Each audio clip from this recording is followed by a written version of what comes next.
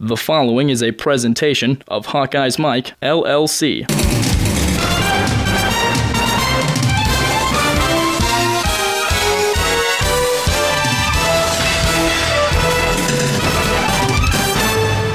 Stavy out of the shotgun with White on his left hip. Iowa blitzes. Stavy got belted as he throws one up for grabs. It's intercepted. Fluttering into that breeze and picked off by Tanner Miller. Third interception of the season for the senior from Kelowna, Iowa, and the 10th of the season for the Hawkeyes. Going to have Kirksey, number 20, come through on touch to the quarterback, forcing the bad throw. Tanner Miller, a smart player in good position, finds the ball and is able to seal the deal for the Hawkeye D. Hello, everyone. This is John Patchett, and welcome to the Football Show from Hawkeyes Mike. This podcast features former NFL and Iowa Hawkeyes star Marv Cook. Marv breaks down Iowa's home loss to the Wisconsin Badgers, and he previews the upcoming road game against Purdue. This Hawkeyes Mike podcast is one in a series of our weekly programs, which include Brent Valbonat and Marv Cook, as well as sports reporters Scott Dochterman of the Gazette, the Hawkeye Susan Dank, and Steve Batterson from the Quad City Times. Be sure to check out Brent Valbonat's press box report and both of the Reporter's Notebook shows this week with Scott Dochterman and Susan Dank. The Iowa-Wisconsin game highlights are courtesy of ABC with announcers Sean McDonough and Chris Spielman. A very good job in play-by-play and analysis. We do appreciate it and thank them. Hawkeyes Mike football programs come to you following every game during the entire season and are brought to you in part by Prefense Hand Sanitizer. One application lasts all day. Try the hand sanitizer used by the Iowa Hawkeyes, and remember, the best defense is Prefense. And by the Marsh Cook Investment Group in Coralville, Iowa. Marsh Cook, for all your investment needs.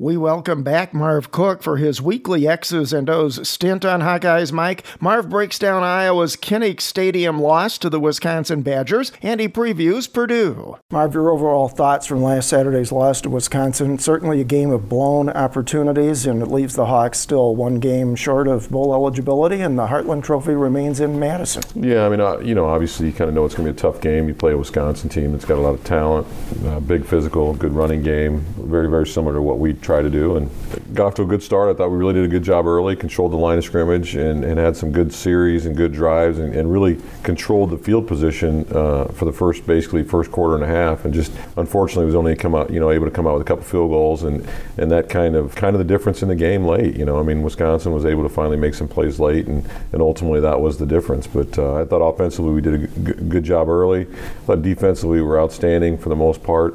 You give a good offense multiple shots at your defense, multiple possessions, more than 7, 8, 9 possessions in the course of a game, they're going to figure out what they're doing, and they're going to, find ways to attack you. So, I think ultimately a tough loss, but a respectable showing for the most part. The offensive struggles for this Iowa team now have gone beyond the second half. Saturday it was all 4 quarters, at least with respect to getting touchdowns as opposed to just field goals. And 10 of Iowa's 14 drives Saturday only lasted less than 2 minutes, and 12 of the 14 failed to reach the 3-minute mark. I mean, ultimately, that really, not only are you not scoring, and it's not just in the red zone anymore, it's maintaining some offensive consistency almost up and down the entire field, but then you're sticking your defense back out there on the field forever, and by the time the fourth quarter rolled around, you saw what that meant. Yeah, and that's the biggest downside of, going 3 and out or 4 and out, and, and really not taking time off the clock is just you are letting an offense continue to pound on your defense, continuing to take looks at them and find those areas that they want to attack, and then ultimately kind of just, I'm not saying that anybody wears out, but it does take a toll over the course of 50, 60 snaps when you have a big physical team running it at you all the time and trying to make plays down the field. And that's ultimately what happens is they pound on you, then you get a little bit, run oriented, and the next thing you know, they're sliding,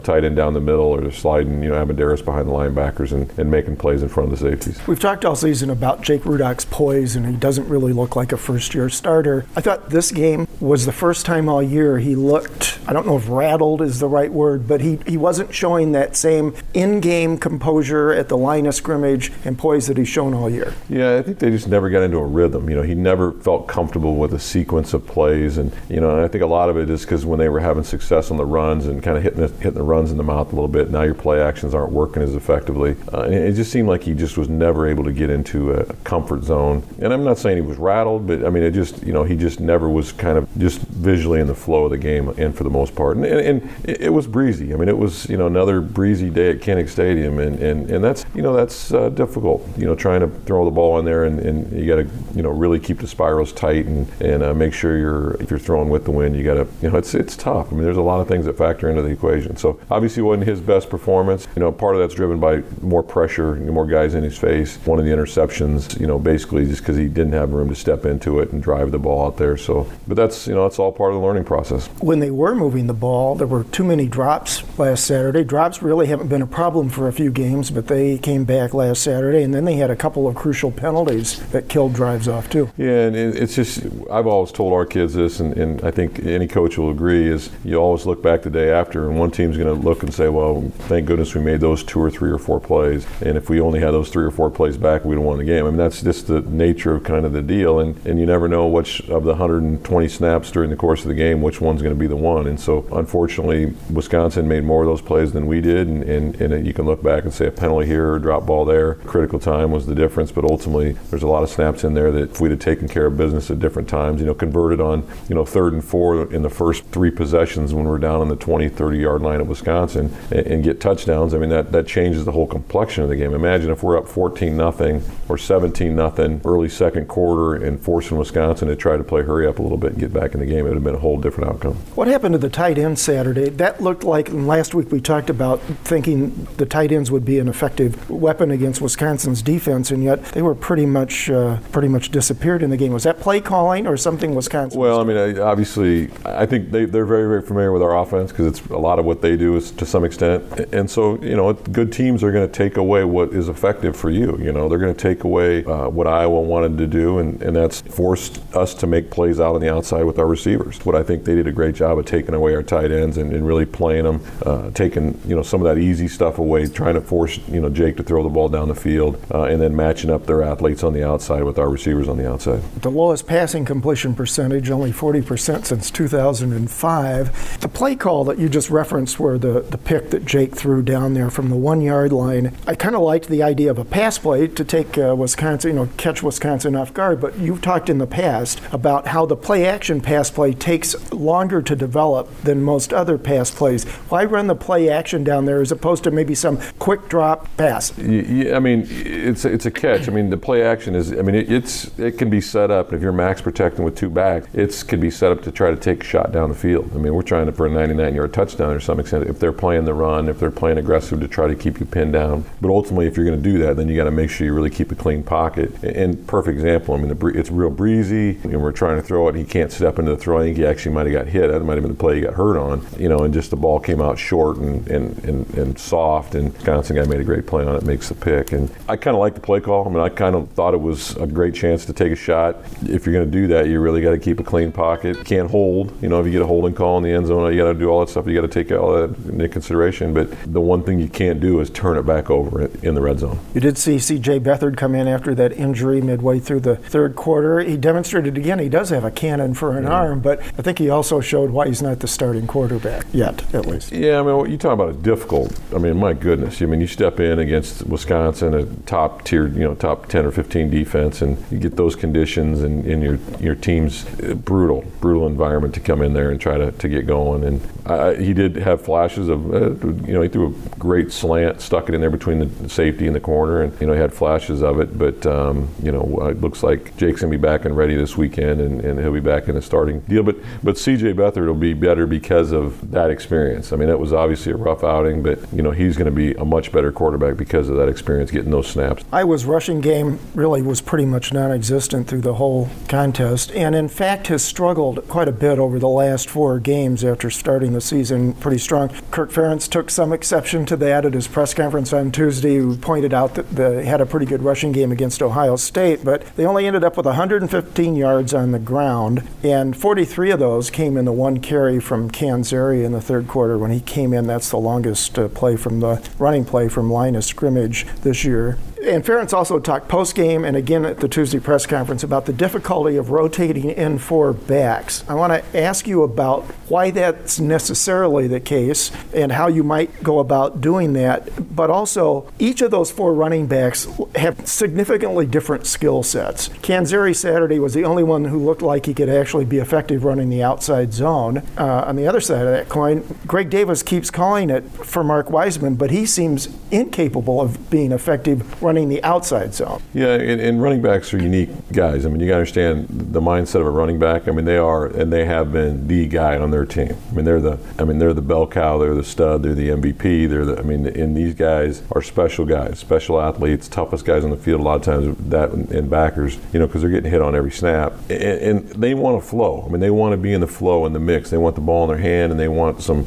routine. And if you're trying to rotate 3 or 4 or 5 guys in and share the ball and share the load, it's difficult to get into that flow sometimes. And so running backs want to, they want to be in there getting it 2 or 3 times in a row, getting that rhythm like a quarterback would. And so it is difficult to rotate that many backs in. The positive side of it is, you can pound and pound and pound, and then at 30, 40, 50 snaps in, the defense isn't as fresh. I mean, they've been chasing, they've been doing things, and now all of a sudden you come in with somebody that's got 100% fresh legs, because that's something I haven't seen in Canzeri in a long time. I mean, it's we've seen him at times, but I mean he looked faster than everybody on the field at the time, and I don't think he is necessarily, but I mean the couple plays that he had, he showed a burst, and hopefully that is the case where his speed and his top end gear is gotten better from where we've seen the last couple of years, but or last year, and then ultimately as a coach you try to make a decision. You got to go who's going to help you be the most productive, and it does change because certain guys don't like running between the tackles as much as they like getting on the edge, and so your play calling may adjust to that as well. If you're the offensive coach and you're trying to figure out your matchups with the defense, and you have one running back that is really only effective pretty much, on an inside zone, and another one who's only effective on the outside, the defense is going to key off of who you have in the backfield, right? And that's why you got play action. That's why you got, misdirection. A lot of times, it'd be easy to run, a fake zone and then run a counter with the, if you got a 2-back set, you can do certain things like that where you fake the zone with Wiseman inside, and then you got a counter coming back the other way off of it. Those are all things you have to take into consideration, because you're right. If you have an inside zone guy and an outside zone guy, that pretty much limits what you're going to do, and the defenses are going to see that. So you got to be smart about it, and you got to try to do those things. You got to try to pick your spots too. Maybe you try to tendency breaker. If it's 2nd and 1, you try to get Wiseman on a stretch on the outside or something like that. So you feel like, well, if I don't get it, we can still come up and get it in 3rd down. Or the last 4 games, when you look at the running game, can you pin down what some of the difficulties are? Is it the line play against better teams? Is it the backs themselves, or the play calls? It's just quality opponent. That's why, early on we were talking about Iowa time of possession and all these different things that, we had success on, but a lot of it's just coming as we got into the Big Ten. We've got into better defenses and better quality opponents, and then those statistics usually have a tendency to kind of balance themselves out a little bit, and I think that's the majority of it, is we're just seeing better defenses, and through statistics, through tendencies, now you're seeing defenses that know what we want to do. They know that, okay, we're going to run the ball, then we're going to come with our play action, the tight ends, and so that now they're preparing for that, and so now it's just a matter of us evolving and going to plays that look like plays, but we're getting the ball somewhere else, and so it's a big chess game. What does last Saturday's game say to you about Iowa's offensive line? Looks like they play well against weaker opponents and struggle against the better ones. I think that they've had a pretty good year. I think they're doing a pretty good job. This is not a disrespectful. We don't have the guy like they have in Georgia. We don't have the guys they have in Miami or Florida State. We've got good players. Similar thing on the outside. We've got good players, and I think Iowa, Coach Davis and everybody. They're trying to bring in playmakers and guys that have that 5th gear and some shake to them and all that stuff. And I think we are what we are. We're just, in no disrespect at all. We're a square peg team, and we run zone, we run power running game. When you got square peg guys, it's going to work. work. If you don't have square peg guys, it's not going to work as good. I'm unique in that one of my all-time favorite Hawk, Freddie Russell. Wasn't the biggest in stature, but he was quick and scatty, and you get him in there behind a guy like Sheriff. He's hard to find. Right now, we got some big, thick guys back there. Even Canzeri's a stocky guy, and Bullock's a stocky guy, and a nice changeup would be just someone in there. Just you kind of get lost in there, and then come out the other side. One of the interesting exchanges at Ferentz's Tuesday press conference related to struggles, second half struggles, and adjustments, halftime adjustments. And Kirk basically said he didn't put much stock in halftime adjustments or in-game adjustments. And yet, and we talked about that last week, that whole issue. But Iowa now has 16 second half points total in 5 Big Ten games, 3 fourth quarter points in 5 Big Ten games. So something's going on in the second half that indicates a problem that's not there, certainly to the extent in the first half. 7 of that in the overtime too, or is that? I think that's regulation. Okay. Regulation. Playing good teams, and I think we've played some top tier teams in our side so far, and so I think a lot of that's determined on that. It's like Wisconsin. Wisconsin didn't really change much. They just kind of kept doing what they do, and they did understand that we were playing the run aggressively, and now they got the tight end down the middle. They got Avendaris down the middle over the top, which is the next progression to how you're going to attack us. And you got to understand that that's part of what the progression is. And unfortunately for us, I don't think we ever really got to where we established the run enough to be able to get to that next progression. They were able to basically keep 5, 6, or 6 guys in the box, stop the run with those guys effectively, and then keep 5 guys out underneath our receivers and cause problems in the passing game. So you want things to evolve and move along, and then you can go to the next level of your offense. But a lot of what we are is designed to run the ball effectively and then pass off of that. When you have a problem like that one game, maybe even 2 in a row, but now you have sort of a trend, does that begin to wear on the offensive team? Does your confidence get shaken in second halves? You hope not. You hope not. For me, I guess I don't see it like that. I just see it like we're close. We had 3 or 4 possessions in the first half where we take it down and we're inside the red zone. That's just a matter of execution at that point. A couple times we actually converted a 4th down, I think, and got another 3 set of downs, only to go 3 and out and settle for the field goal. And those are things you want to try to clean up and be more effective in the red zone and get those 7s versus 3s. Especially in a game like with Wisconsin, where it's going to take more than 6 points or 9 points probably to beat a team like that. The better news coming out of Saturday, even though they lost in the fourth quarter, was not something to write home necessarily about, but was Iowa's defense overall. The time of possession was basically equal until the fourth quarter. And in that last period, the Badgers controlled the ball for 10 minutes. But overall, Iowa shut down Wisconsin's star running back, Melvin Gordon. James White came on strong and hurt them, and that is just a terrific 2 running back tandem. And Iowa was very successful in stopping the jet sweep. Wisconsin, that's their bread and butter play, got almost nothing off that jet sweep on Saturday, but it was fun to watch them run that jet sweep and see how they turn around, sometimes fake to White in the middle, sometimes not, let the sweep play itself out. Yeah, I thought defensively it's tough to defend. One, it stretches you, and it forces you to bring the end up the field, or now you got to bring your support backer up the field and cover and get that edge set on that play. And I thought we did a nice job between our defensive ends and our outside linebackers of setting the edge on that, keeping the thing up inside where the defense could rally to it. But it does force you now. So now you got to understand, if you're bringing the end outfield and he's got to contain, now you're going to have a void if they get a good double team on the backside, where you're going to have a little cutback crease in there because the end's worried about the upfield stuff. So it's difficult to defend, especially when you got the athletes that can do it and can stress you. And so I thought defensively it was a solid, great performance for the Hawks, and they kept us in the game for the most part all the way to the end. And that's all you can ask really in a Big Ten event like that. It looked like Iowa was spine's probably not the right term for this, but they were moving a safety out every time in the direction that sweep play would start. And then for the most part, Iowa's linebackers again stuffed the middle, except for a couple of plays. Both James Morris and Kirksey played terrific games again with double-digit tackles, and John Loudermilk at safety had double-digit tackles too. He was very, very big in the run game. Let's talk about the safeties for just a minute in the passing game. Saturday, watching the video, it looked like they got caught out of position several times again, which has happened. I know that's happened to Tanner Miller on multiple occasions this year, where the opponent gets a big pass play completion as a result of it.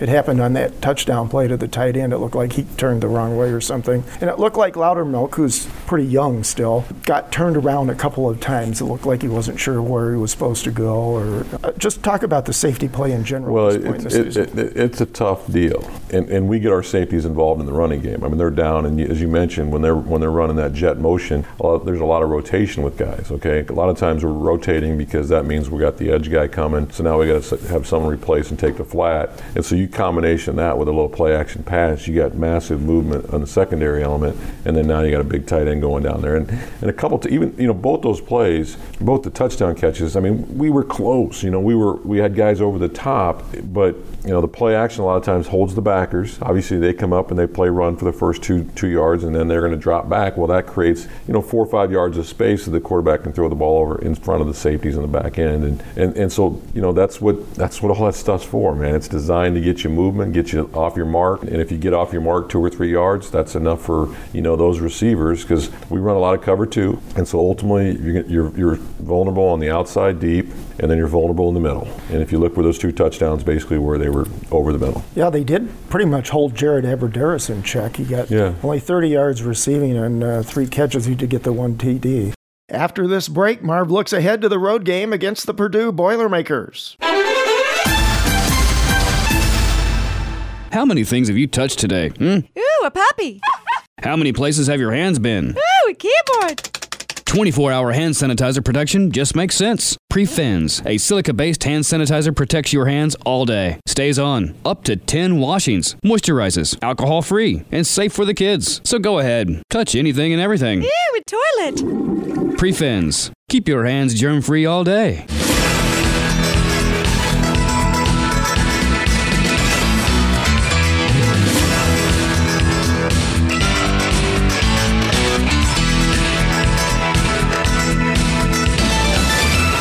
Just a reminder that you can participate in our shows by offering your own comments and opinions on the Hawks. The toll-free hotline is available 24 hours a day. Call 866-74-HAWKS and make your voice heard. Visit HawkeyesMike.com, go to the news and events section, and check the links for up-to-date information on Iowa games, TV channels, team schedules, and more. And you can subscribe to all Hawkeyes Mike podcasts through iTunes, and you can follow Hawkeyes Mike on Twitter, Tumblr, and Facebook. Also, be sure to check out all of the Hawkeye stories, features, and blogs in the Gazette, the Hawkeye, and the Quad City Times.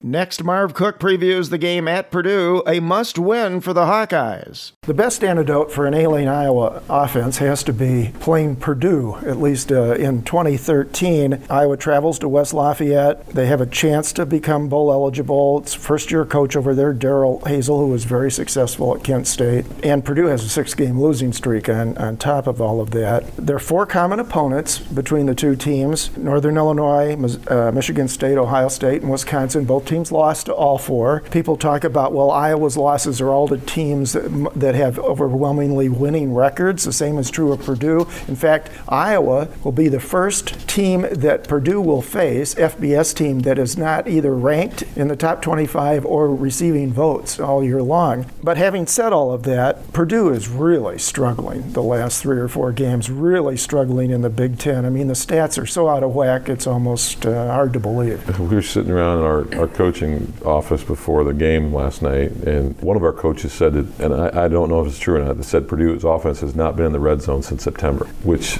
oh my God. That is true. That's incredible. I go back. I mean, Purdue made a bowl game last year, and they fired their coach. I mean, this was a good coach, and they fire him, and they bring in a guy from the MAC, and, they pay him 60% more than they paid the guy that they just fired to take the team to the bowl game. And in my opinion, if you're going to get rid of a coach, you better know who you want and better have them ready to go and make sure that they're going to take your program to the next level. That's what anytime anybody's going to hire a new coach, they always thought, well, we're going to take our program to the next level. And it's tough. And obviously, I mean, they're not playing very well right now. They gave Notre Dame a good match early. I remember they had Notre Dame down early at home, and there's talent there. It's just a matter of getting it on the same page, getting everybody to believe together. And that's the one thing that Iowa's going to have to be really, really leery of, is understand that you take these players and you guys go do individual drills and you go practice next to them, they're good football players. I mean, they get it. It's just a matter of them playing as 11 and playing a cohesive unit, and I think that's what's missing for them right now. And we want to make sure that the buy-in doesn't come Saturday against the Hawks. So we got to make sure we're focused. We go in and we play Iowa football and finish out this game and not take anything for granted. That's the great thing about what we are is what the program does is they're locked in that way. Well, they haven't scored in the last 8 quarters. They've been outscored in their 4 Big Ten games, 155-17. They were shut out in consecutive games for the first time in 60 years, and they were only able to get 116 yards total offense against Ohio State. That's the lowest all season. That's not a recipe for winning a lot of games. Yeah, and it doesn't. You talk about that's frustrating, and that's hard to overcome because now you are waiting for the first bad thing to happen because then it's going to snowball a little bit, and so they're not in a good state right now, obviously, and it's a great chance for the Hawks to go down and continue to get young guys more experience, continue to get better, learn how to win big, do all those things, and you never want to take any game for granted, and a win over Purdue, we need to understand it's a win. It's a Big Ten win, and those you can never take winning for granted, and you have to cherish that opportunity and go get this victory like it's Ohio State or Michigan or whoever else, because when it's all said and done, the Big Ten record shows the Big Ten record. It doesn't show exactly who you beat and all that stuff. It says you're either 5-3 or 4-4 or whatever the record is. So you got to go get the win when you can. Well, not only do you have a new coach, new coaching staff, trying to implement new schemes on both sides of the ball. Purdue is a very young team. Starting quarterback Etling is a true freshman. 2 of their 3 top rushers are freshmen. 4 of their top 7 receivers are freshmen, including their leading receiver. All of that also makes things very difficult to get it clicking. But Etling, we talked about, Purdue has not been in the red zone since September 28th against Northern Illinois. Etling started 4 games. He's not taken a snap in the red zone in the last 3. And the starting quarterback at the beginning of the season, Rob Henry, who played against Iowa last year, is now a backup safety. So those are a lot of things that make some of their offensive struggles understandable. You can have 2 or 3 freshmen help you out, but when you start mixing in that many freshmen, it's almost impossible. As much as you'd like to say, and these kids nowadays are so much more advanced than 15, 20 years ago. These kids now are physically ready, but still it's a different, there's just no way that they can get up to pace this quickly and be effective in the Big Ten. Coming straight out of high school. Now 1 or 2 or 3 guys maybe, but when you're looking at 5, 6, 7, 8 guys in the mix trying to compete in the Big Ten, it's just going to be brutal. And the great thing is that the coach can keep them, and if they keep working hard and keep getting after it, they're going to be 2 years down the road, they're going to be a formidable group of kids if they have the right mindset and they don't. We'd play certain teams and you'd always, oh my gosh, this guy's a 4-year letter winner, 3-year letter winner, and so someone would always say, well, they got a lot of experience getting beat, and if they can get some traction and turn the corner and start getting some of these victories, they're going to be a formidable team to deal with. But transition's tough. It takes, to ask Coach Ferentz when he first came here, that 1-10 season, it's a tough time to try to change a culture, and obviously that's what they're trying to do at Purdue. Their defensive unit's struggling too. They're allowing over 291 yards rushing, average rushing in their 4 Big Ten games. Their leading tacklers, I thought this was interesting when I was looking at their game notes. Their leading tacklers are their 2 starting safeties and their starting cornerback. The 4th leading tackler is the Will linebacker. So what does that say about your defense when your leading tacklers by far are your defensive secondary? It's not good. It's a recipe for disaster because 1, they're not physically big enough to take that kind of punishment that's designed for the guys up front. And then 2, that means they're involved in the running game. That means a lot of runs are getting to the second level. And then ultimately now you're setting yourself up for some devastating play action, where they're getting into the run mix and now all of a sudden you're going to go over the top with play action. So it's you never want to see that be the case. Unless your safety's named Bob Sanders or something like that, then you might say, okay, I'm okay with that. If I'm Purdue, the staff and the team, I have to be looking at this Iowa game as maybe the best chance for us to win a Big Ten game this season. Purdue has to be going into this game thinking, well, thank God, at least it's not Michigan State and Ohio State and Wisconsin. On the other hand, it's hard to figure out any justifiable excuse how Iowa would lose this game or why they should lose this game. So at least that's my 2 cents worth. But having said that, what are your keys to the game and your prediction here? Well, the keys for me, 1, we need to run the ball effectively. We need to make sure that our running game is working. We're moving the chains with that running game and then being able to set up and do the other things we want to do off of that. Defensively, we just got to play football and just play Iowa football. And defensively, if we do what we've been doing, we'll be fine. The biggest, it's unique in that Iowa gave Ohio State a great game. Iowa gave Wisconsin a pretty good game. We beat Minnesota. Minnesota looks like they're in the top of the deal now. It's everybody's kind of in this mix and pretty equal. Nebraska right now looks equal. Northwestern beats Nebraska, or Nebraska beats Northwestern on a Hail Mary. Michigan looks beatable.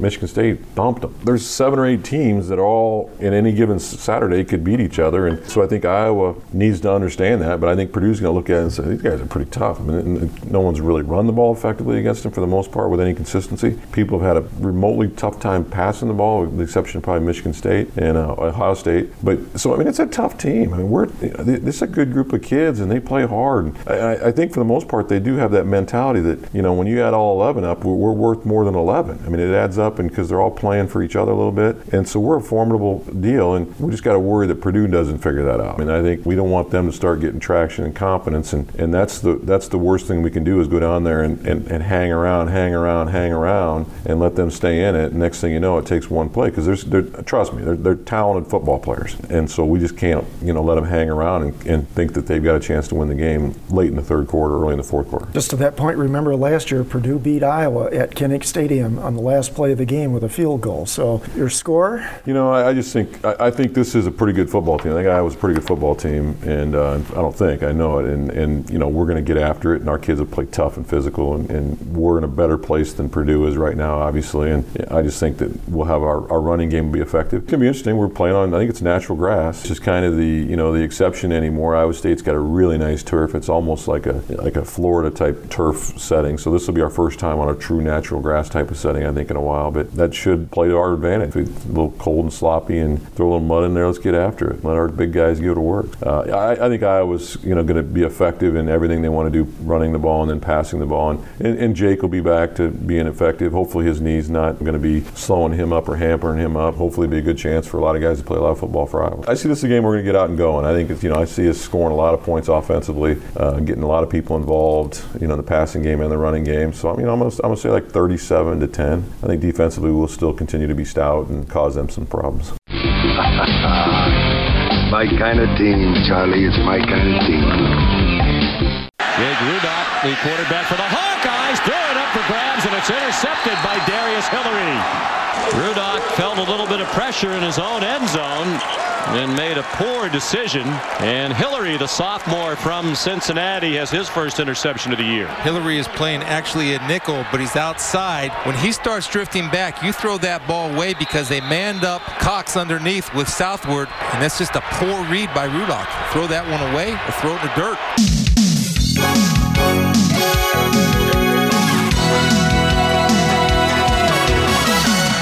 Hawkeyes Mike football shows are brought to you in part by Prefense Hand Sanitizer, the revolutionary antimicrobial hand sanitizer that is alcohol-free and lasts all day with a single application. Try the hand sanitizer the Iowa Hawkeyes use, and remember, the best defense is Prefense. And by the Marsh Cook Investment Group, Wells Fargo Advisors Financial Network in Coralville, Iowa. Call 319-512-6261 or toll free 800-883-0842. Marsh Cook, for all your investment needs.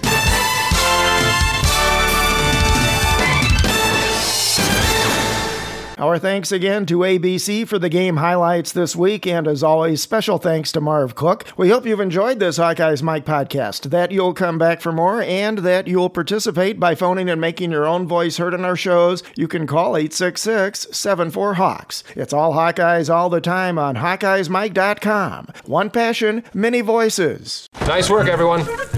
Sharp broadcast. Really good. Everyone on the floor as well. Really a lot of hustle. I liked it.